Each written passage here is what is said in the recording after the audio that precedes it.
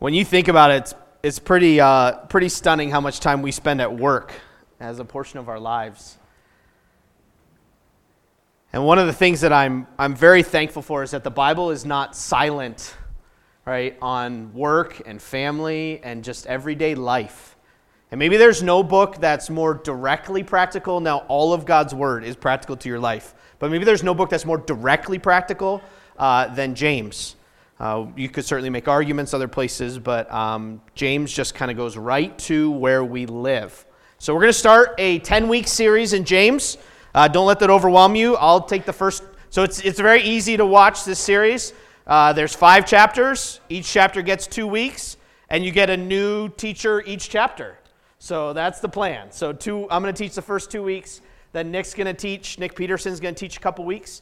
And then Pastor Lloyd's going to teach a couple weeks. He doesn't know this yet, but he's chapter 3. I mean, he knows he's teaching, but he doesn't know he's chapter 3 yet. And then he's going to do a couple weeks, and then Daniel Kaminsky's going to do a couple weeks in chapter 4, and then Paul Folks is going to wrap us up in chapter 5. So if you want to prepare yourself for these equipped classes, you can follow along in that way. Let me encourage you, like I said, if you'd like to serve at Riverton City Park in a few weeks, we would love for you to do that. If you and your spouse or just you would like to serve and just let the community know a little bit about Gospel Hope, jump in and do that. Let me also make you aware of a couple things that you can be in prayer about. I actually intended to share these during our offering time, but didn't. Many of you know Josh and Shannon Rader. They sit kind of back where the Henrys are, kind of right in that area. They're here probably every other week or so. But just got married in June, around 30 years old, I think.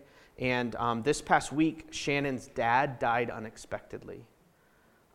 So she went back east. I think it's New York. It's either New York or Ohio for the funeral. And if you could just be in prayer for them, Josh and Shannon, and in prayer for her dad. I know when she comes back, just having a praying church family and people who love her will matter. And so keep them in your prayers. And then also be in prayer for Dave and Linda Adam. They were planning to go back to Illinois, I think, on a little road trip at some point this fall. But Linda's dad has taken a turn for the worse and is not doing well. And so if you'd pray for them, they are headed back that way, if not already there. They made it yesterday or today. And so just be in prayer for the Adams as well. There are always things of weight going on within a church. If you don't know how to pray, you can always pray for people who are carrying things.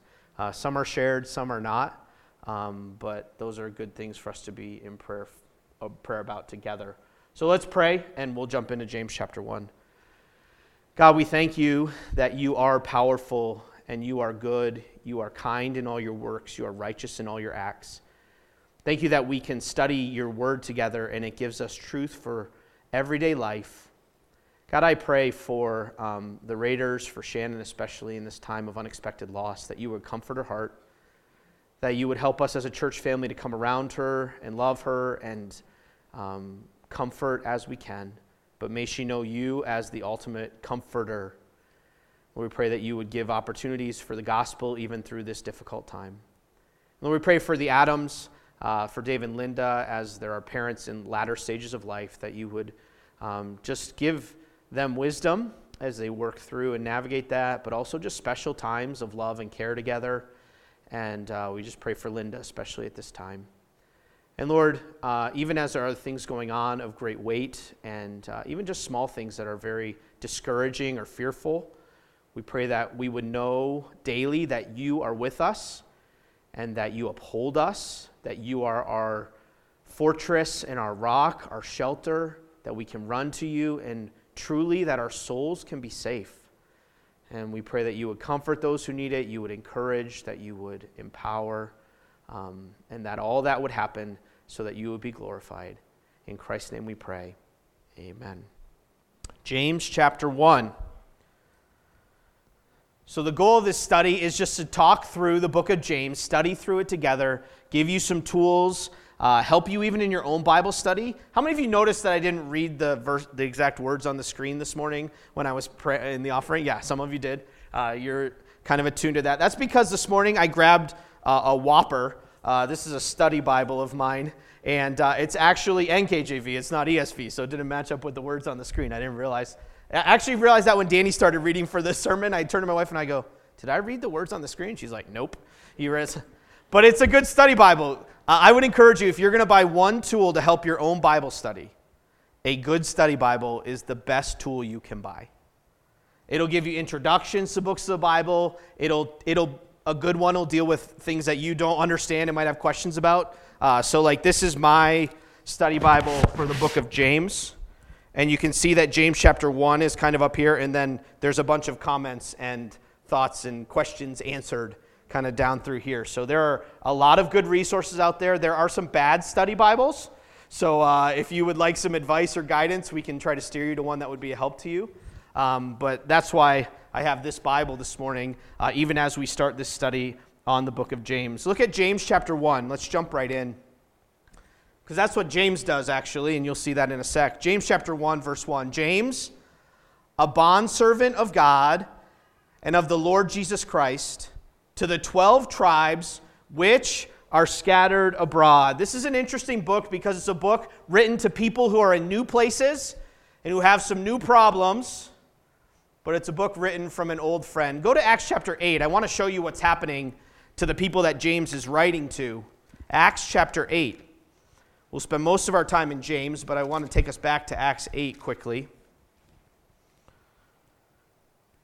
This is right after the story of Stephen being martyred.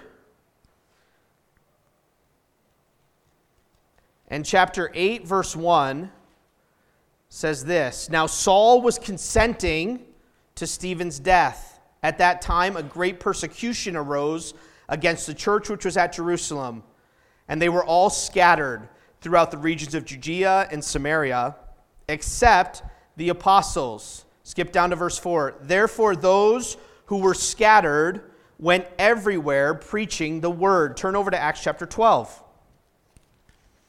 Here's the audience and the writer of the book that we're about to study.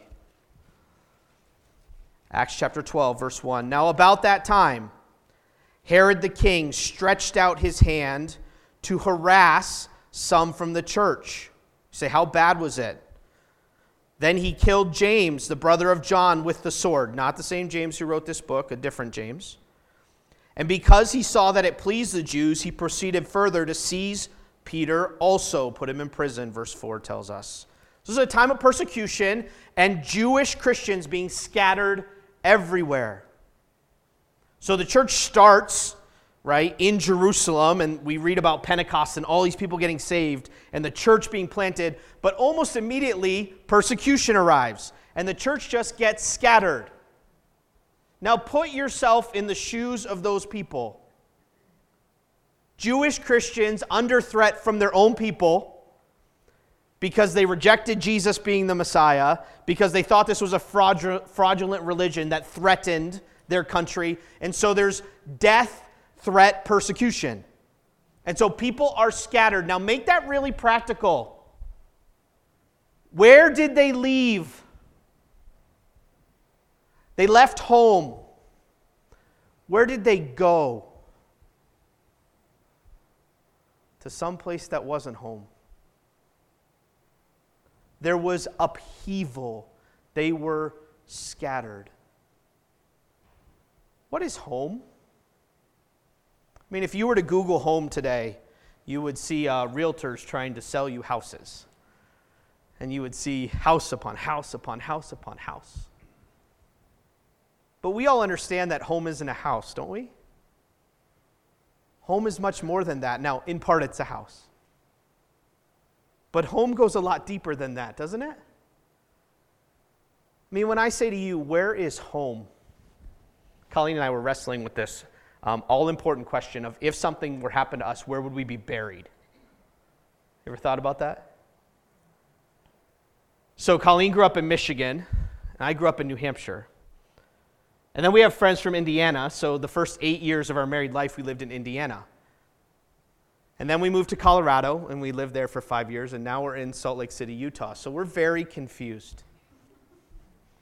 I mean, it's kind of funny. I had this discussion with a couple people the other day, and I asked Kevin, where's home? Kevin grew up in Hawaii. They were in Guam for 14 years. So for some of you, home, you know right where home is. And it's the place where you know the streets, and you like the food, you know the people. I grew up in New Hampshire. In New Hampshire, nobody waves at each other. Now, there's a good reason for that. I don't know you. I just don't. So when you walk on the sidewalk, you don't exchange pleasantries because I'm going to work and you're going to work, and that's fine. Now, some of you are shaking your heads because that's not how it works in your home. So then we move to Indiana. You know what everyone does in Indiana? They wave at each other. I don't know why. No, I do know why. They're being friendly. And those of you who've been to New England are like, yeah, you guys aren't friendly. So, but you understand the place that's home. So for us, kind of home is Michigan, New Hampshire, Indiana, kind of comboed, and now we're learning to love the West. But home is the place where you feel comfortable, where you know the people and the things, and you have the relationships. And so here are people who have been scattered. So what happens when you have to uproot urgently? I mean, what does that cost you? All of a sudden, everything is new. And you don't know the people, and your financial world is uprooted, and maybe your food world is uprooted.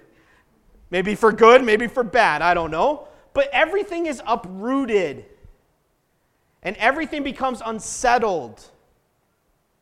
And there's a lot of challenge going on to these people that James is going to write to. A new place with new problems. But here's James, and let me just tell you a little bit about James real quick. This James, who wrote this book, we believe, is the half-brother of Jesus, who was the pastor at the home church in Jerusalem.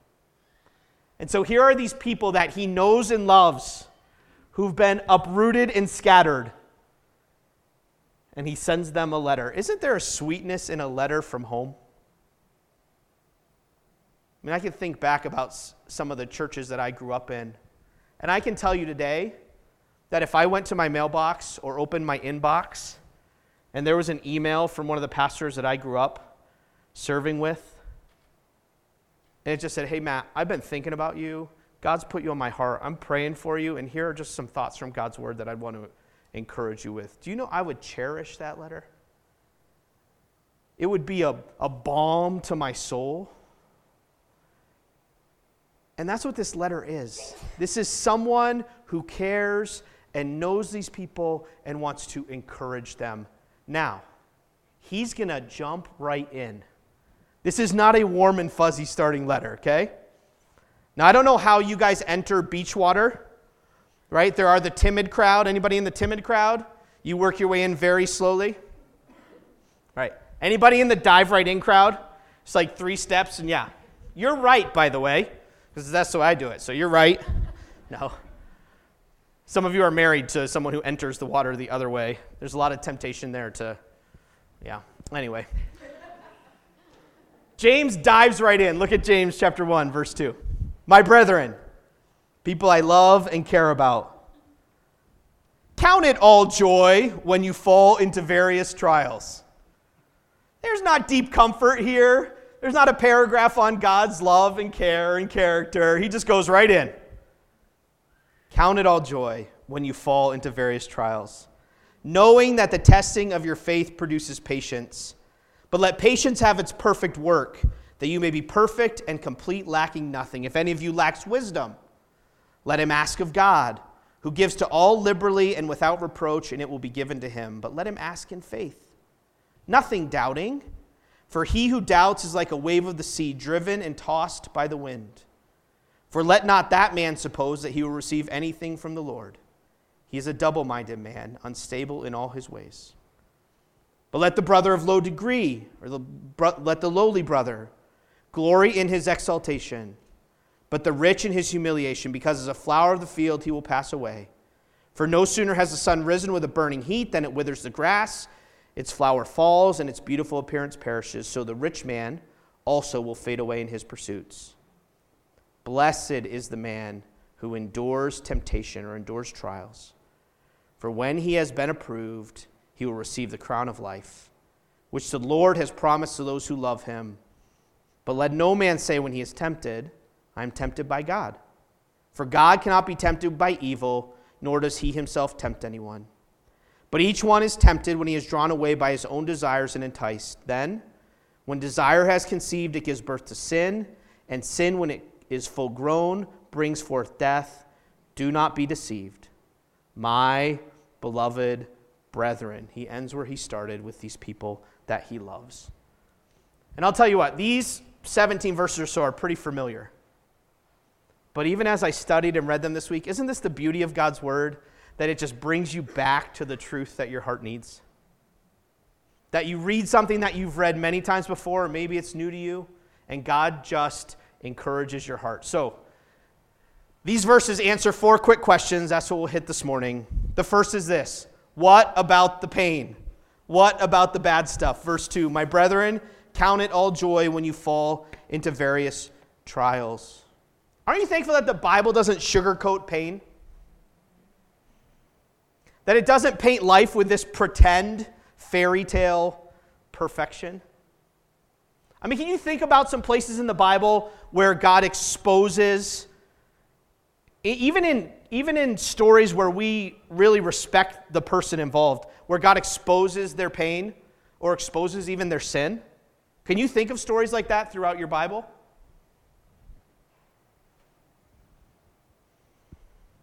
I mean, I'll give you one that maybe you wouldn't naturally think of. God calls Abraham and leads him across the world. And Abraham takes these big steps of faith following God. And he lands in Israel, in the promised land where God was sending him. And what does the Bible tell us is one of the first things that comes to Abraham when he makes this life-changing journey to the promised land? A famine. I got to tell you, that's encouraged my heart. Because there are times when I'm following God in faith and I'm like, this is going to work out. And then I'm like, famine. And I'm just thankful that God says, this is what human life is like. Can you think of any others? People enduring trials or even their own just sinfulness being on display? You can say it out loud. This is a saying out loud question. Job. Job, and Job. Yes. What else? David and Bathsheba, right? I mean, we actually even have this fairy tale view of David's life. And he went through a ton of hardship, middle, beginning, and end. Or beginning, middle, and end. Yeah, that way. You think of other pain and suffering and hardship? Yeah. Right? We get to the end of the story, but there's a lot of pain and hardship along the way. Can you think of others? Ruth. Yeah. Yeah, to the point where, people are being named mourning, sadness because of those early stages of life. Can you think of others? What? Yeah, just the whole cycle of ups and downs in the book of Judges. Yeah. I mean, Paul, just read the book of Acts. And we have this view of Paul like, man, look how God used him to plant all these churches, but there's persecution, and he even admits personal struggles that he has that keep him humble. Right, so James just jumps right in and says, life is filled with pain. It's filled with hurt. It's filled with trials. I mean, if we were to go around the room today, and if we were able to be honest and share, those things would exist in abundance right here. And some of them would be chronic and recurring, and some of them would be large and just happened, and some of them might be many, many years ago and still lived out.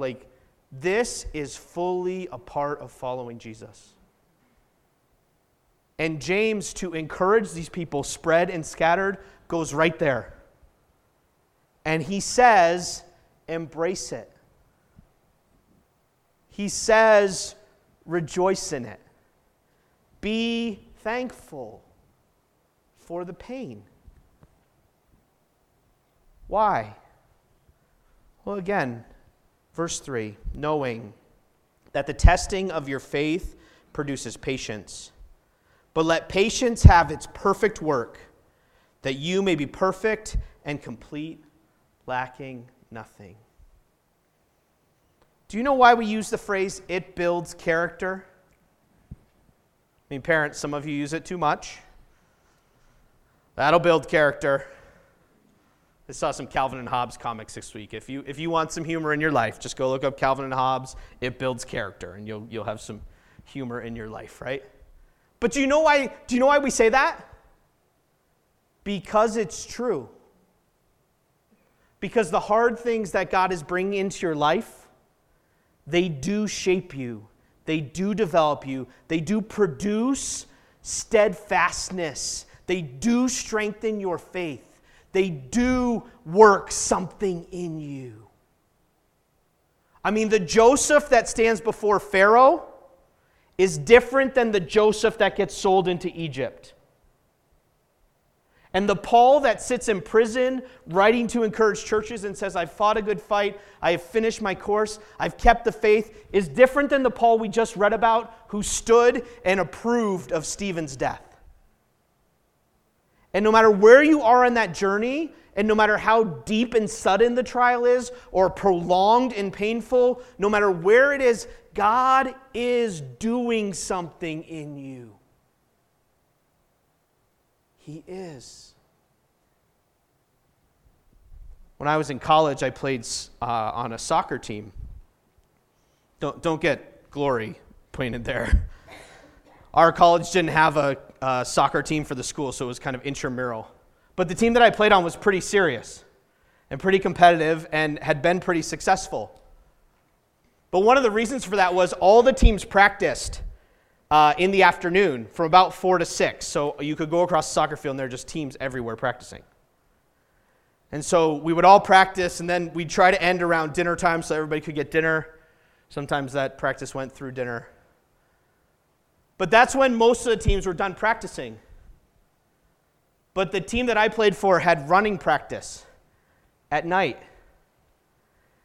And so we would practice for 2 hours in the afternoon. You would snag some homework for a couple hours.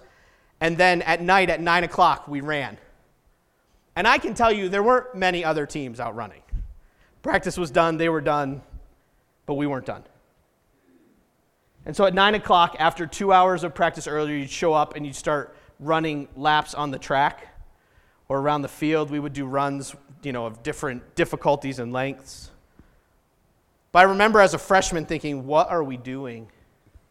And the senior said to me, we play a 90-minute game. 75 minutes in, you'll be glad you ran.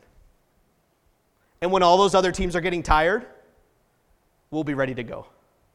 And you know it was true? I mean, the running hurt. And I wasn't always thrilled with it.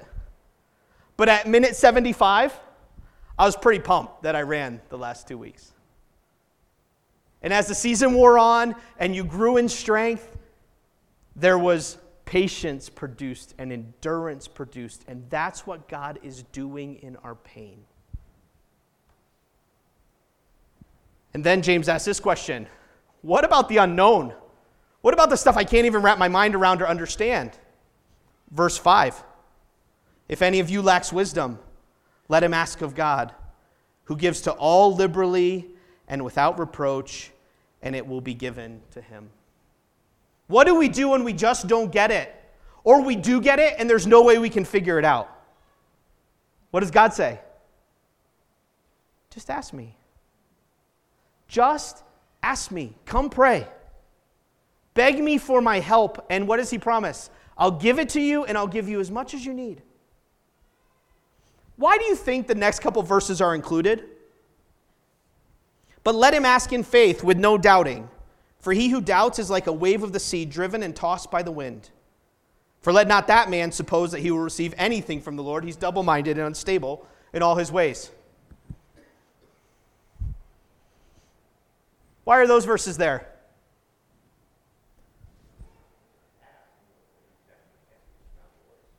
Okay, so if I ask and I don't believe God's going to answer me, then I'm just saying words? What do we do sometimes when we're overwhelmed and don't have answers? Maybe we do ask God, but then what do? We doubt. We try to figure it out ourselves. We try to go find other answers. Like, well, I'll ask God, and then I'll check with all my friends, and maybe they can help me out in this. Google. Google might have an answer. What's the medical one? WebMD. Right? No, it's not wrong to research. It's not wrong, but when we don't have answers, God is the one who has answers. And James says, go to him and ask. Look at Job 28. I just want to read a couple verses to you. Job 28.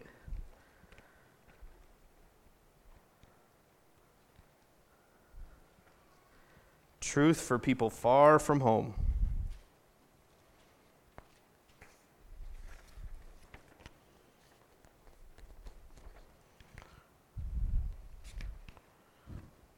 Job 28, verse 12.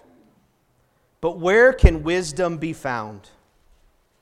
And where is the place of understanding? Man does not know its value, nor is it found in the land of the living. The deep says, it's not in me. The sea says, it's not with me. It cannot be purchased for gold, nor can silver be weighed for its price. It cannot be valued in the gold of Ophir, in precious onyx or sapphire. Neither gold nor crystal can equal it, nor can it be exchanged for jewelry of fine gold. You can't buy it. No mention shall be made of coral or quartz, for the price of wisdom is above rubies. Verse 20, where then does wisdom come? And where is the place of understanding? It is hidden from the eyes of all living, and concealed from the birds of the air. Destruction and death say, we have heard a report about it with our ears. God understands its way, and he knows its place. I don't know what you have going on in life right now that just doesn't make sense and you can't put the pieces together. But ask God for wisdom. James answers a third question. This is a fun question we always ask. What about other people? I know I have trials in my life. But whether we like to admit it or not, we do have this sense that there are people in the world whose lives are free from care. Most of the time, who do we think's lives are free from care? Everyone on Facebook, right? It's idealism. I've curated my life so you can see what I want you to see. Who do we tend to think lives free from care? Rich people. That if you had enough resources, I could just make this all better. Look at what James says. Let the lowly brother, verse 9, glory in his exaltation. You say, why would he say that? You know what James is essentially saying? People who are poor live in trials all the time, and they should be thankful that they do. Because God is shaping their character. But then look what he says.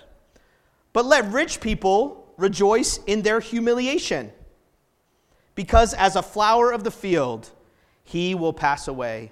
You know, trials are the great equalizer. When someone loses a child, it doesn't matter how much money you have. All of a sudden, it's all on the same plane. When someone gets a diagnosis of cancer or terminal illness, trials have the power of reminding us of what's actually already true. We're actually all the same. Now, we don't always live that way. I love what one author has said. Faith in Christ lifts the lowly brother beyond his trials to the great height of a position in the kingdom of Christ, where God's child is rich and may rejoice and boast. Faith in Christ does an equally blessed thing for the rich brother. It fills him with the Spirit of Christ, the spirit of lowliness and true humility. As the poor brother forgets all his earthly poverty, so the rich brother forgets all his earthly riches, and the two are equals by faith in Christ. The writer goes on to say, that's right. He's thankful for this comment. And I believe that equality is driven home through trials. When you lose a daughter or lose a son or lose a wife or lose a husband, it doesn't matter how much money you have. None of it is going to buy your way out of a trial. None of it. Trials bring us to the same level of dependency on God and thus bring us humbly to the same level with each other. So James is saying, don't look around and say, well, he's got it way better than I do. I mean, I'm honestly just looking around this room as I'm teaching, and people are going, I live here. I'm actually living here right now, and some of you in a deep way. What God is doing is good. And that's the truth we all need to hear when our lives are scattered, when there's upheaval and things are bad. James answers one last question. Well, what about the evil things that do happen? Right? Verse 13, let no one say when he is tempted, I am tempted by God. For God cannot be tempted by evil, nor does he himself tempt anyone, but each one is tempted when he is drawn away by his own desires and enticed. What about when things are wrong? Well, the first thing James says is don't blame God. The bad things that we deal with, they actually come from inside us. And we're tempted by the natural desires that we have. And by the way, those desires are indiscriminate of social class. The anger and the lust and the worry and the fear and the coveting what other people have, that's indiscriminate of who you are or what clothes you wear or what home you live in. And James says, yes, there's evil in the world. I was thinking about this in the context of these Jewish Christians who've been scattered all around the world. Can you imagine some of the cities that these Christians landed in?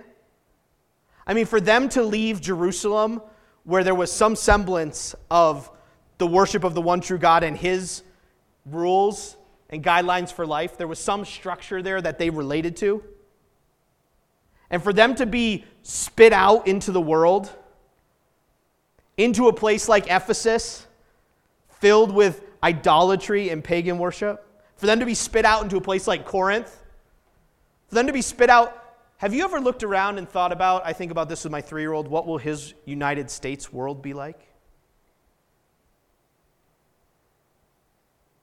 And James doesn't downplay the reality of evil. But he says, any discussion you want to have about God and evil, don't make God responsible. It didn't come from him. Don't blame God. The evil stuff comes from inside of you, but take it seriously. Because evil fully developed, verse 15, then when desire has conceived, it gives birth to sin, and sin, when it is full grown, brings forth death. So pursue God, pursue a walk worthy of him, no matter what's happening in the culture all around you. You'll notice that I skipped a verse, but it's at the heart of this text, isn't it? Verse 12, blessed is the man who endures temptation or trials. For when he has been approved, he will receive the crown of life, which the Lord has promised to those who love him. Don't ever forget, we are strangers and pilgrims in this place. And God calls us to endure. You say, but my life is in upheaval. Maybe you have relocated, and you can totally feel that in very practical ways. Maybe Utah has always been home for you, but there's trials going on that maybe no one in this room knows. Can I just tell you? God's word comes to you with real life answers you're going to need tomorrow. It comes to you to encourage you and to call all of us to endure in following Jesus. Can't you hear the echo of Hebrews? That Hebrews 12, the one who endured the cross and ran the race to the end, calls us to endure and run too. Let's pray. Lord, thank you for your word. Thank you for the book of James. God, I don't know all the situations in this room, but you do. And I know just from the words of James, your words, that our lives are going to be filled with various trials. Lots of different shapes, lots of different sizes, lots of different times, but they're going to be ever present. God, would you teach us to rejoice in your work even when it hurts? God, would you humble us that we would seek wisdom? Would you help us not to trust in our riches?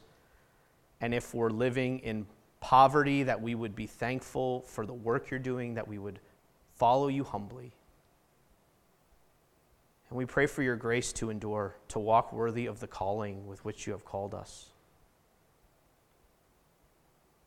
Lord, we live in a world filled with sin. It's ever present in our own hearts.